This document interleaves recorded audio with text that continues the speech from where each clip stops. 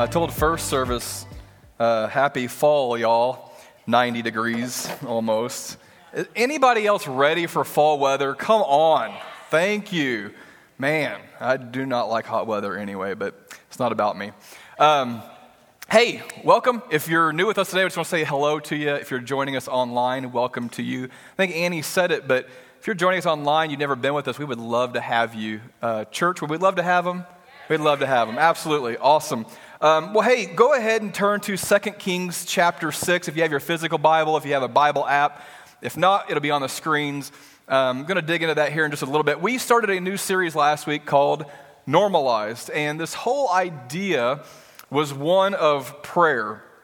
Early in the year, Jacob just made a comment that we need to normalize prayer. Kind of our little mantra surrounding this idea of normalizing prayer, we had a little bit of fun with it. We wanted to say, make prayer great again. Because that's really what we want. That's what we want as believers. That's what we want for our church. That's what we want for all of us, is this idea of making prayer normal. And I don't know about you, but like sometimes the simplest things in this faith walk that we have almost aren't so simple. And for us, we're like, we just want to make prayer normal again. This idea of communing with God, the ability that we get, the opportunity that we get to do that. So we're going to talk about that today. We're going to continue with it. We're going to kind of come at this from a little bit of a different angle. But I want to ask you a question because I want to have a little bit of fun this morning. This is a question. I need some audience participation. You can just do it by raising your hand if you want. For some of you may not want to raise your hand because you're afraid I'll call on you. I'm not going to call on you. But what I want to know is, does anybody have a story? You're not going to come up and tell it, don't worry. Do you have a story in your life that you could only attribute to the providential hand of God acting on your life? Anybody? Awesome. Cool. So I'd love to hear it, for one, all right? But maybe it's a story that you're riding in your car and it began to spin out of control and it magically corrected. Maybe it's a story that you or someone you know was miraculously healed. Or maybe you have a story and you have yet to even tell that story out of fear that you're going to sound crazy. We're going to get the crazy out of the way, and I'm going to tell you my story this morning, okay? My story is nothing like super earth-shattering or anything like that. It's just one of those stories that I just know that God's hand was in it, okay? That there was something that happened, that an angel was there. It's crazy, and you're probably going to be like, that's kind of a boring story, Bart. Well, hey, you know what? It's really not, okay? Because it happened to me, all right? And so here's my story, okay? The gym that I used to go to is a small gym. It's down in Hobstadt. And I'm going to kind of just set the tone or the kind of the context of this. I was on a machine. It's called a seated row machine because you sit and you row, okay? It's for your back. It's not complicated. But right behind my left, back here, was the doorway into the bathroom, okay? And behind me to my right was the doorway into the cardio room. And literally right behind me was a wall, okay? And so there was this older gentleman who was in there a lot of the same time that I was. We'd always chit-chat back and forth. And we'd already talked that day, and he was on the other side of the gym. And so I load up the plates as my first working set. So, I mean, it was a decent amount of weight, I suppose. And as I'm pulling it, the next thing I know, I'm waking up on the floor. I'm gasping for breath. The breath was knocked out of me. I kind of blacked out. I had no idea what was going on. And this guy was standing over me. He's like, "Are you okay?" And I'm like, "I think." And my back's killing me and I can't breathe, but yeah. And he's like, "What happened?" I'm like, "You tell me." And he goes, "Well, the cable snapped." I'm like, "Because I'm strong, dude. I just broke the cable." And the cable needed replaced. And he's like, "How did you end up in here?" And I'm like, "What are you talking about?" And as I'm raising up, what I realize is from my torso up, I'm in the cardio room. So you don't pull the weight to the side, you pull it straight back. So I should have flown directly off through the wall, but instead, I believe, providential hand of God, angel, something took me, moved me 2 steps to the right, and my trajectory continued backwards, and I landed in the cardio room. Now, I don't know why. I've actually wondered that for a long time. Like, it's a super cool story. I've told people that story, but why? Like I'm thinking, maybe if I would have hit the wall, it would have hurt less. I don't know. But then I'm like, was there a live wire in the wall? Would I have been electrocuted? Or was it just so that I could tell this story today or to save the gym owner some money and not having to repair drywall? I don't know. But it's one of those stories that I know that it had nothing to do with me because I didn't have time to react. Now, can I make you believe that it was an angel that knocked me to the right before I went through that wall? No. Can I make you believe that it was God acting in that situation? No, but I can tell you what Scripture has to say, especially about angels. Hebrews 1:14 says, "Are not all angels ministering spirits sent to serve those who will inherit salvation?" You make Jesus the Lord of your life, you're promised that angels will minister to you. Jesus himself was out in the wilderness, tempted, right? And then when Satan left him, it said the angels came to minister to him. And so when it comes to this idea of being a believer or inheriting salvation through Jesus Christ, Jesus is the Lord of heaven. He is the Lord of heaven and earth. He is the Lord of heaven's armies. He is the Lord of the angels. You see, I realize that the longer I do this whole Jesus following thing, the longer I do it, the more I realize that there's so much more going on that I can't see with my spiritual eyes. Matter of fact, I would be so bold as to say that I believe that the spiritual realm is more real than our physical realm. I always joke and I say I think The Matrix was a documentary because I feel like there's a lot more going on that we just can't see. God created us, and in John 4 says that God is spirit. We have a spirit, but we see flesh. We see the physicality of this world. And I think that's why spiritual matters freak people out. Because we can't see it, right? We read about it in the Bible. You may have had a spiritual experience. As a matter of fact, I would just say this too, and you've probably heard me say this before. I don't believe that we are physical beings having a spiritual experience. I think we can come here, and we just got done with some awesome worship, right? And we can go out of here talking about how awesome it was, how spiritual it was, but we're only thinking about that from our physical perspective. When I believe that we are spiritual beings having a physical experience, because what I do know is that the physical will waste away, the spiritual is eternal. But because we can't see it, it freaks people out. And what's crazy is that people get freaked out when we talk about the Holy Spirit of God. Francis Chan wrote a book called Forgotten God. Has anybody read Forgotten God? Awesome. Fantastic book. Read it. But the tagline is reversing our tragic neglect of the Holy Spirit. So the Holy Spirit of God freaks us out, weirds us out. We can't really explain it because we can't see it. We can see Jesus, right?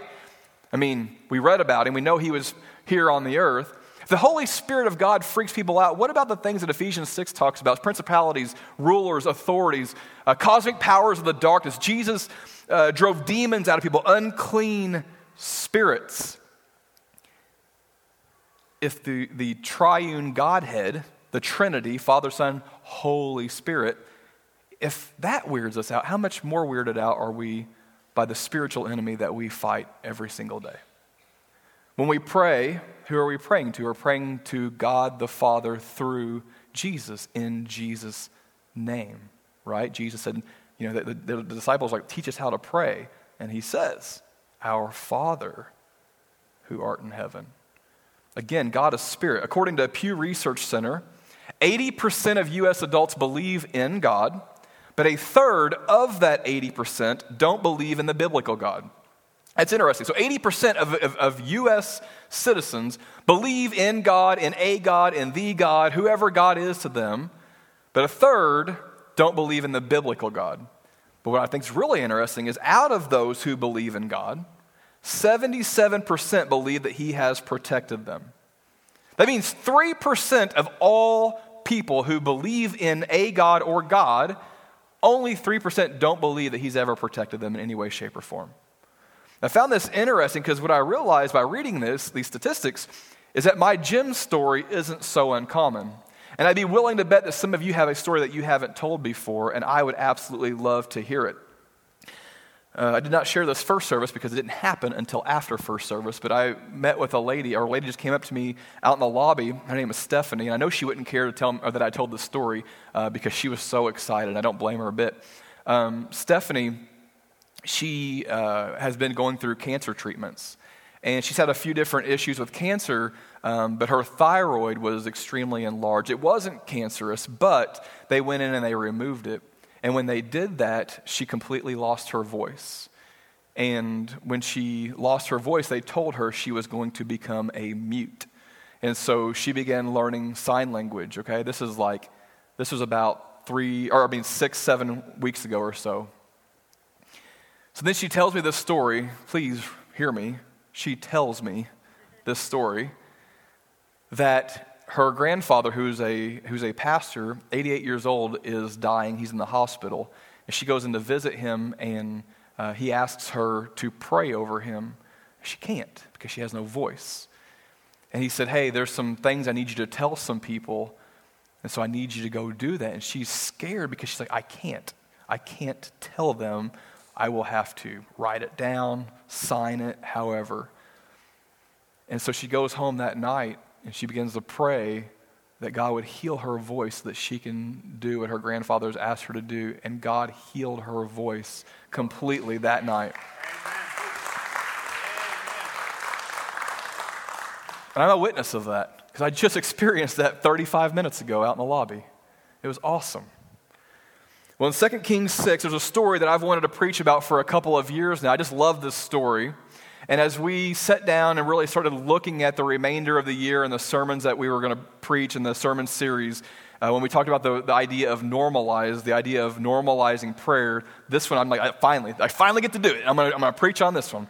And so follow along with me. We're going to be in 2 Kings 6, verses 8 through 23.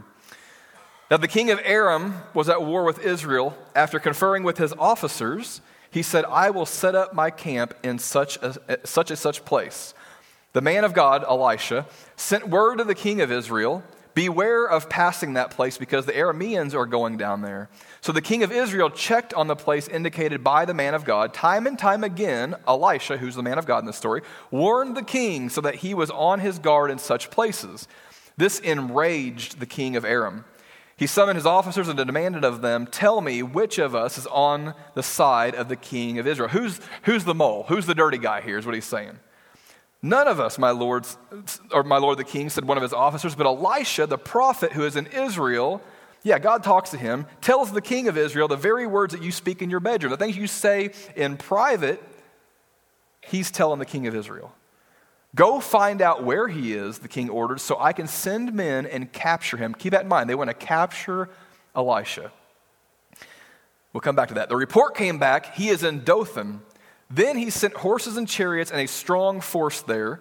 They went by night and surrounded the city. When the servant of the man of God got up and went out early the next morning, an army with horses and chariots had surrounded Dothan. Oh no, my lord, what shall we do? Elisha's servant asked. Don't be afraid, Elisha answered.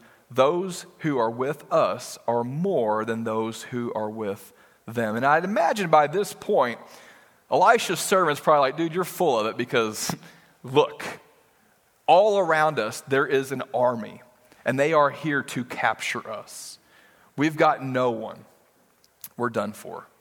But verse 17, and Elisha prayed, and this is the verse that just amps me up. This is what I really want us to see this morning. Elisha prayed, open his eyes, Lord, so that he may see. Lord, he's looking with his flesh. Give him spiritual eyes to see the true reality of what's going on here. Then the Lord opened the servant's eyes, and he looked and saw the hills full of horses and chariots of fire all around Elisha. And what we're seeing here is we're seeing the heavenly hosts, the heavenly army, the angelic army. And this is my favorite part of the story because it's such faith that Elisha has. Some versions of the Bible will say, Lord, please open his eyes. I chose this one because I don't think he said that. I think it was such faith. He knew God would act. He believed it and he received it. He was saying, God, open his eyes that he may see what's really going on. I told Jacob that I was going to use some of his points from last week. It's not something that we typically do, but I'll just say, man, I was so impressed by Jacob's message last week. I told him I think it's the best one he's ever preached. There was such passion behind it. If you weren't here, you didn't watch online, you got to go back. Okay, you got to go back and watch it. You can click offline now and go watch his first. Okay, if you're on Facebook, go watch it. But I was taking notes in my phone as fast as my thumbs could type. And one of the things that he said, and it wasn't even a point that he put on the screen, it was his commentary to that point, but I caught it. It was my favorite thing. He said, God is not absent from the world he created. It's a great reminder. God created this world. Why would he not be part of it? And we're reminded of that in this story. God created them. Those were his people. And he made sure to show up by sending his heavenly host to protect them. Now, I'm going to touch on a couple more of his points, but I want to finish the story first. Verse 18, as the enemy came down toward him, Elisha prayed to the Lord, strike this army with blindness. So God struck them with blindness as Elisha had asked. What faith? God, strike them with blindness. You've already opened the servant's eyes that he can see the reality of what's going on in the spiritual realm. Now I'm asking you to strike this physical army, strike their physical eyes with blindness so they can't see us. Now this next part's funny. Elisha told them, the Aramean army, this is not the road and this is not the city. Follow me and I will lead you to the man you are looking for. And he led them to Samaria. It's funny because their job was to go capture Elisha. Elisha says, blind him. So he's like basically, hey, blind guys, yeah, follow me and I'll lead you to me, but to the guy you're looking for. They didn't even realize it was him that was saying it. So where do they go? They end up in Samaria. Where's Samaria located? Israel. After they entered the city, Elisha said, Lord, open the eyes of these men so they can see. So now he's asking the God to open their physical eyes. Then the Lord opened their eyes and they looked, and there they were inside Samaria. I'm sure at this point they're like, oh dang, we're done for. We're now in enemy territory. When the king of Israel saw them, he asked Elisha, shall I kill them, my father? Shall I kill them? Now, this has nothing to do with the message today, but it's interesting that line right there, because what you have to understand is that the king was held in extreme high regard, but prophets in those days were actually held even higher than the king. And so the king is actually submitting to the prophet of God and saying, hey, we've got him. Should I kill him? Do not kill them, he answered. Would you kill those you have captured with your own sword or bow? Set food and water before them that they may eat and drink and then go back to their master. So he prepared a great feast for them. And after they had finished eating and drinking, he sent them away and they returned to their master. The reason that Elisha and the king did not have the army killed here, the reason that they set this great meal before them was they were expressing confidence in God's ability to control the situation. In other words, Israel had nothing to fear because they had faith in God's ability to protect them. And in the ancient Near Eastern culture, they would eat together, two different sides, two different opposing armies or two different opposing nations. When they would eat together, it was an understood covenant that they were making, a covenant of peace. And so what they understood was, hey, listen, we've got them. They came after us. Okay, we've got them. We can kill them and get rid of the threat. But in reality, they knew that it could just cause a larger war to wage on. And so the whole idea was, hey, we're going to take care of them. We're going to send them back. We're going to show them mercy. We're going to show them grace, just like our Heavenly Father does to us. And by doing so, we will have a time of peace. In fact, look at the last sentence. The Aramean raiders did not come into Israel's land again. Anybody like cartoons? Yeah? Cool. Do you want to watch a cartoon, Stephanie? Okay. I have a video to show you. I love this scene. I love this idea of what we just read and how there's this great heavenly host army of angels and on fire and chariots and all this. So I just started Googling pictures to try to depict it. I'm a visual learner. I thought I'd show a picture. And that never really did it justice. And then I remembered there's this cartoon that I let my daughter watch because it's like the greatest, most biblically accurate cartoon that I found. It's called Superbook. I don't know if anybody's seen Superbook. A couple of you, okay? If not, watch it. I let I let her watch it with me because I like it. But anyway, it's a 2-minute long clip, so humor me while you check this out.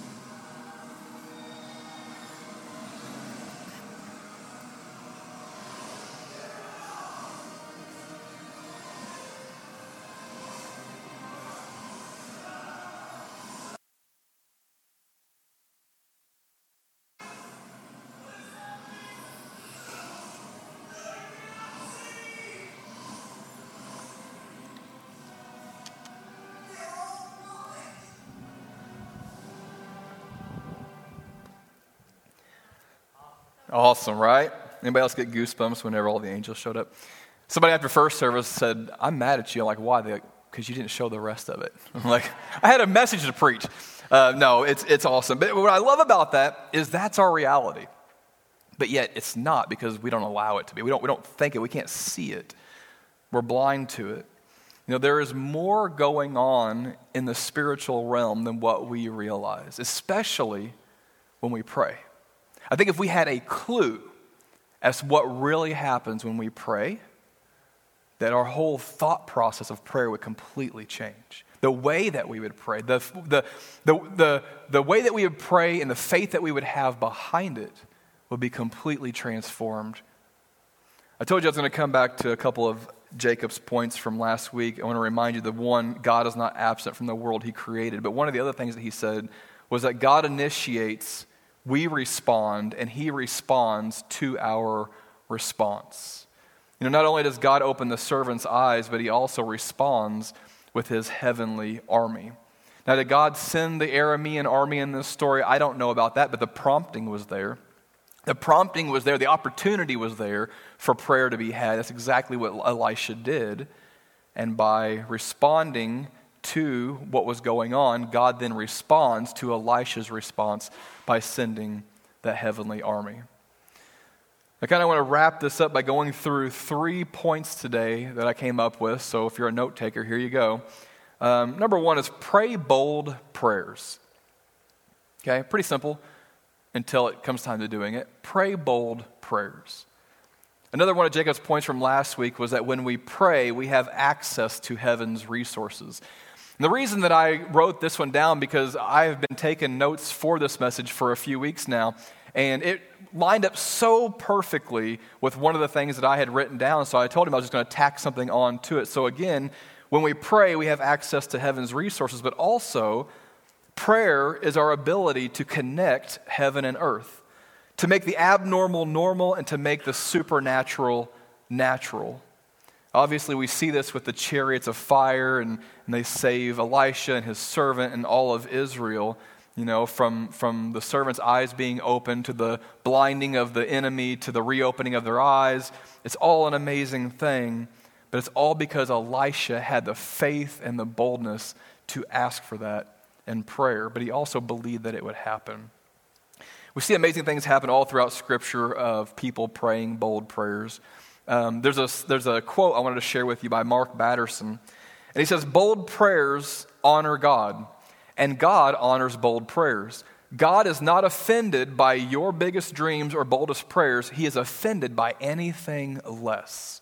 If your prayers aren't impossible to you, they are insulting to God." I don't believe that last sentence really, but I know what the point he's trying to get across here. Pray bold prayers. God honors that. Don't pray. If you don't pray a bold prayer, where's the faith behind it really? I'll give you an example of this. 2 Wednesdays ago, we went and had a lunch meeting with the lead pastor and the soon-to-be campus pastor of Bethany Church up in Washington, but the campus pastor of Princeton. They're opening a new campus in Princeton. 2 weeks from today. And we just wanted to go and meet with them, get to know them, and really just kind of ask, what is it that you guys need prayer for? We're doing this 24 hours of prayer and worship thing. We would love to know what we can pray for you as a church about. And as we were talking to him, we were just going back and forth. And what's really cool, and a lot of you will remember this guy. Do you guys remember Scott Shipman? He's preached here twice this year. Yeah, long goatee, spiky hair, wears a Hawaiian shirt when he preaches. Okay, such a funny guy. Scott is the founder. He's the one who started Helping His Hands Ministries up in Vincennes. So what's cool is when Bethany decided to plant another campus in Vincennes, Scott came to them and said, "Hey, I need this building. You need a church. How about we join forces?" And they bought this building and they kind of split it, and so it's kind of half and half. And so they know Scott, they have a great relationship with Scott, and so he was having a conversation with Scott, and if you've watched Scott preach, this is going to come as no surprise to you, but that dude is a little eccentric, right? He is like out there, he is on fire for Jesus, and he's just so much fun to be around. Well, so whenever the lead pastor, Matt, he was saying, "Well, what do you need? What are your needs? What can we pray for you about?" And Scott said, "Well, I've been praying that God would give us 2 747 jets." And Matt's like, "Why would you need 2? And he goes, "Well, one to fly around the world in for disaster relief, and then the other one just for parts."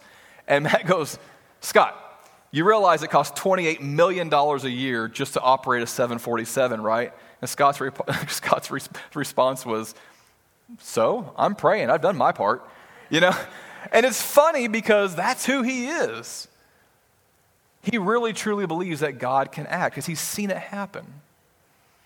Now, does this mean that God's going to give you anything you ask him? Because after all, it was Jesus himself that spoke these words in Matthew 21. If you believe, you will receive whatever you ask for in prayer. Right? Jesus said that. Problem is, we like to pick verses out that fit our narrative and our agenda.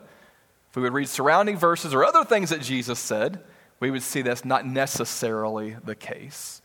Because if we're not careful, we can read a scripture like that and start to rub our hands together like we're treating God as a genie and rubbing the bottle, right?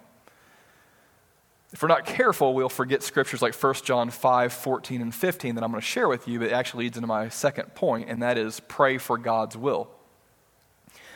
Look what John says. "This is the confidence we have in approaching God, that if we ask anything," what does that say, church? Thank you, Anita. According to his will. We have this confidence that if we ask anything according to God's will, he hears us. And if we know that he hears us, whatever we ask, we know that we will have what we asked of him. John Piper, another pastor he's like the grandpa you'd always want. That's how I feel about him. He's like so soft-spoken, but the way he writes is so awesome.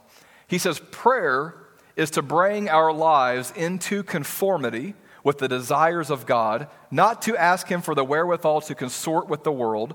Prayer is not for the satisfying and gratifying of natural desires until those natural desires come into the service of the hallowing of God's name, the seeking of God's kingdom, and the doing of God's will." The reason that I love this quote does that mean that God doesn't care about what we care about? Like, I love the quote, but then I read it, I'm like, wait, the whole conformity thing, it's not meant for that. So does that mean that God doesn't care about the things that we care about? What do we call God? We call him our heavenly what? Father. I'll get to that. Number 3, pray specifically and consistently, knowing that God cares. A simple way to put it is to pray in faith. You see, we were created to image God. God is our heavenly Father. But you know what? I too am a father of a little girl. And just like our heavenly Father, I get to take care of my child. And I absolutely love it when my daughter comes to me with anything. When she falls and she hits her knee and she comes crying, Dad, and she puts her arms out and she just wants me to tell her it's okay and to scoop her up and to kiss her knee to make it feel better. Right now she's doing this thing where when she hears a train, we live on the opposite side of town, but you can hear the train sometimes. And it's amazing how kids just figure things out. Like, she knows that if something's going on outside, in order to see it, she just has to go to the window. So for her, she thinks, I hear a train, and she'll go and point at the window, and she'll want me to take her to the window. I'm like, baby, I can't show you. It's not there. We live too far away. But I continue to do it, and I explain to her, well, it's not here, but you can hear it. She'll go to the freezer. We got like the side-by-side refrigerator freezer, and she'll go to the freezer and she'll be like, and she'll try to pull it open, and she'll be like, more, and she wants more because we have a bag of chocolate chips inside of our freezer, and she knows that if Daddy opens it up for her, she can reach her hand in there and grab what used to be a couple, and now it's like the biggest handful that she can grab. She's figured it out. Don't worry, they're organic, okay? It reminds me of a saying I heard that organic junk food is still junk food, hipsters, okay? So, but the point is that she knows that I care about what she cares about, even if the answer's no. Because I'd say at least 3 times a day she's trying to get chocolate chips out of me, all right? But I've heard it said that God answers prayer one of 3 ways: yes, no, and not yet. But do you know what telling her no doesn't do to her? It doesn't keep her from coming to me asking anyway. It doesn't keep her from coming to me time and time again, letting me know the desires of her heart. She will bring to me the same toy over and over again. There's this like little set of binoculars that we have, and she always puts them on backwards so they don't work correctly, and I try to teach her, and she brings it to me multiple times a week, and do you think that I get annoyed? No. I pretend like it's the first time I've ever seen those binoculars. All because I care about what she cares about. Can I give you a freeing statement this morning? And for some of you, this is going to be the only statement or the only point that you remember from today. It's not going to be on the screen since I added this in here last minute over the weekend, actually. But it's this: God can handle our crap. Okay? Now, that sounds funny, but it's true. Paul used a similar word in Scripture, but there's a reason that I specifically use that word, and that is because one thing that we have found that Riley absolutely loves is blueberries. And I said we better slow down on the blueberries or else we might regret it. I was getting ready to leave the other day, and I was taking her with me, and I got a whiff of something, and I'm like, let's just say I was right. We shouldn't have gave her so many blueberries. And because they ran through her, let me tell you, and it was a huge mess that I had to clean up right when I was getting ready to leave. Super inconvenient timing. But you know what? I didn't condemn her for it. I didn't tell her, how dare you do that? No, her daddy could handle the crap, just like our Heavenly Father can handle ours. How many times do we come to God with the same request over and over again, right? God, why aren't you answering? Maybe the answer is yes, no, not yet.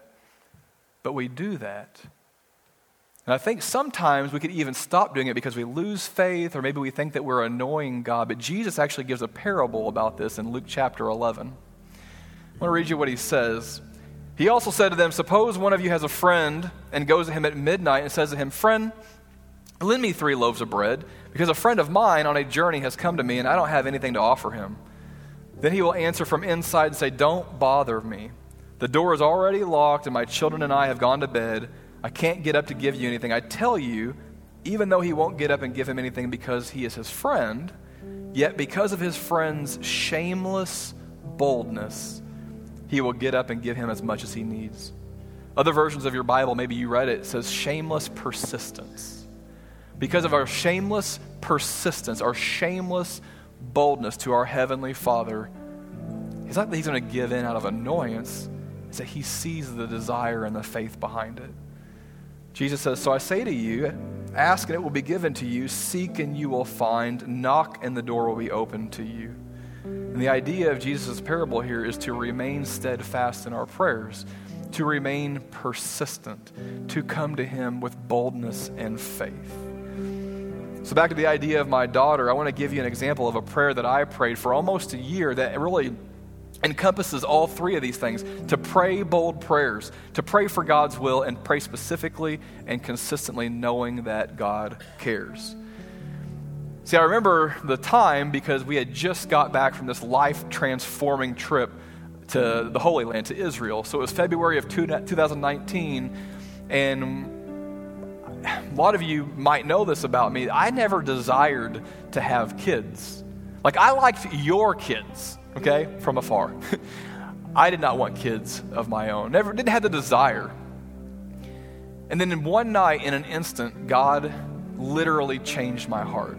There's a whole story behind that too that I won't share, but he changed my heart in a moment. And so I began to pray very specifically, very boldly, because I wanted a child. So I began to pray, God, give us a child.